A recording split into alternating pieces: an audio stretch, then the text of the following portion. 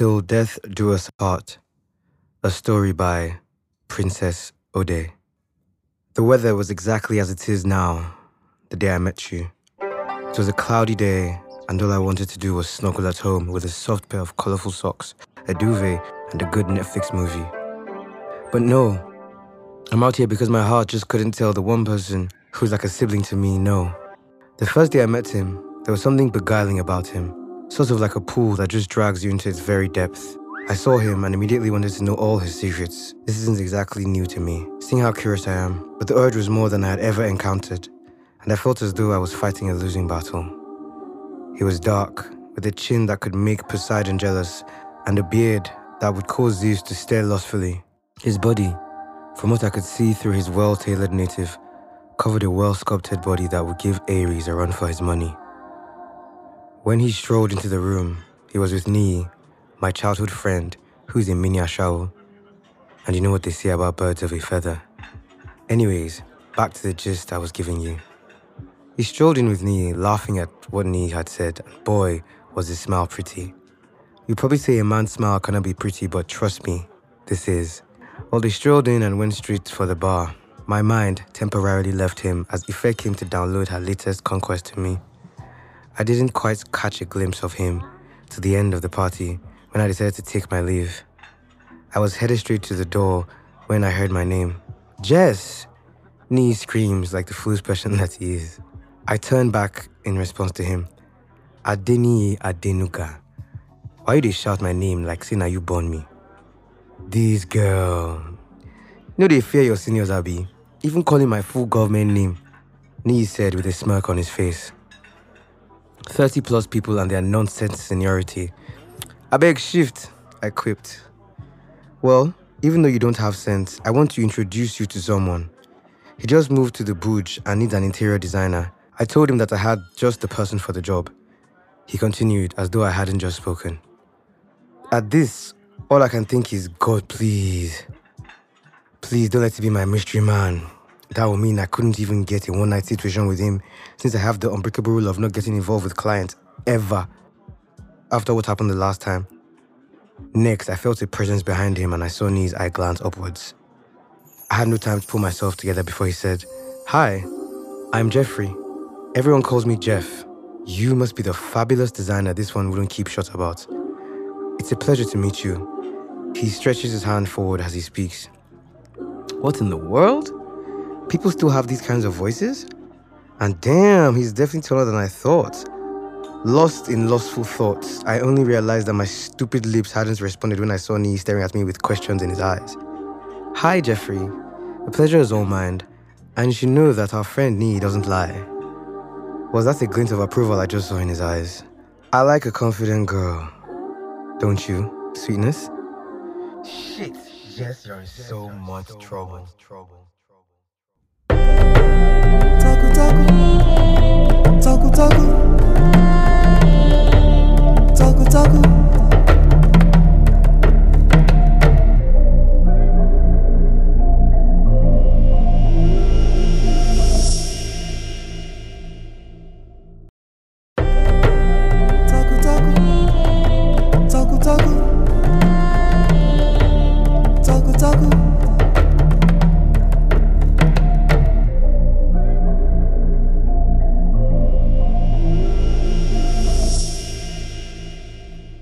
3 weeks later, 3 long and uncomfortable weeks later, I can finally say, home, sweet home. Spending the last 20 days, 3 hours and 102 seconds in Lagos, Nigeria has felt like a recurrent nightmare. But I have to make money. After all, I decided to do the independent woman, making my own money thing. Else, I would be seated on the 32nd floor of Daddy's company, signing papers and reviewing documents while making cool cash without all this stress. As I step out of the aeroplane, still on the stairs, I pause and take a deep breath in and out. Yes, this is a sane environment. I stand there just taking it all in while considering going straight to the spa from the airport when this rude Lagosian intrudes my thoughts. Auntie, come out for road now. People they rush, I beg. You just dey here, they look. How uncouth. I picked the 24C seat to ensure that I was among the last people to step out of the plane. There is something fulfilling about watching people, but trust the Likusian to be in a hurry over nothing because of what? Other people? The pilot? Or air hostesses? I shake my head ruefully, determined not to let anything or anyone affect my giddy mood because baby girl is back to the booge. Hey girl, have you landed? We're celebrating this night, right? That wasn't a question. You're coming out. Yes, I'm back, and I need a break. XOXO. I can always trust my girl Ife for a fun time. It has been a long 10 minutes, and Ife is still 5 minutes out. I have no idea why I believed that she had left her house in the first place. I have no one to blame but myself.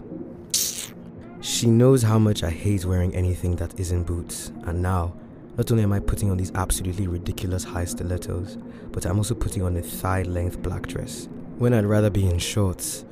Ugh.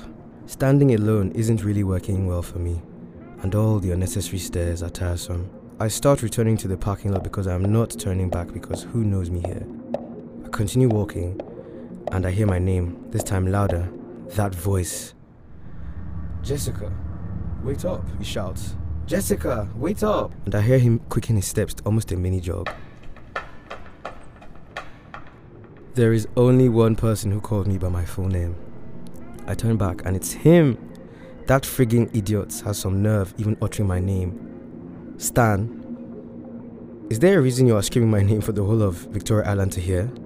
I say more calmly than I feel while walking towards my car and shuffling things in my clutch to get the goddamn keys. Jessica, I want to apologize for what happened. I stopped him before he continued to aggravate me. You apologize, Stan? You apologize? I lost every single thing I worked for. Every single thing. And you apologize? I'm facing my car now and praying to God that I will find my keys soon.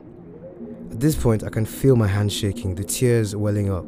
You will not cry in front of this nincompoop. Jess! He didn't see you cry before and he won't now. I felt something cold. The key. Babe, are you okay? I've been searching everywhere for you. I thought you came to change your shoes. Oh my God, it's him. Of all the places and all the times to see him, I have to see him now? When I'm a mess. Jeff, hi. Yeah, I came to change my shoes and I stopped speaking as soon as I felt his hands on my waist and then the reassuring little squeeze. God, is there no end to my humiliation? He no doubt feels my tremors now.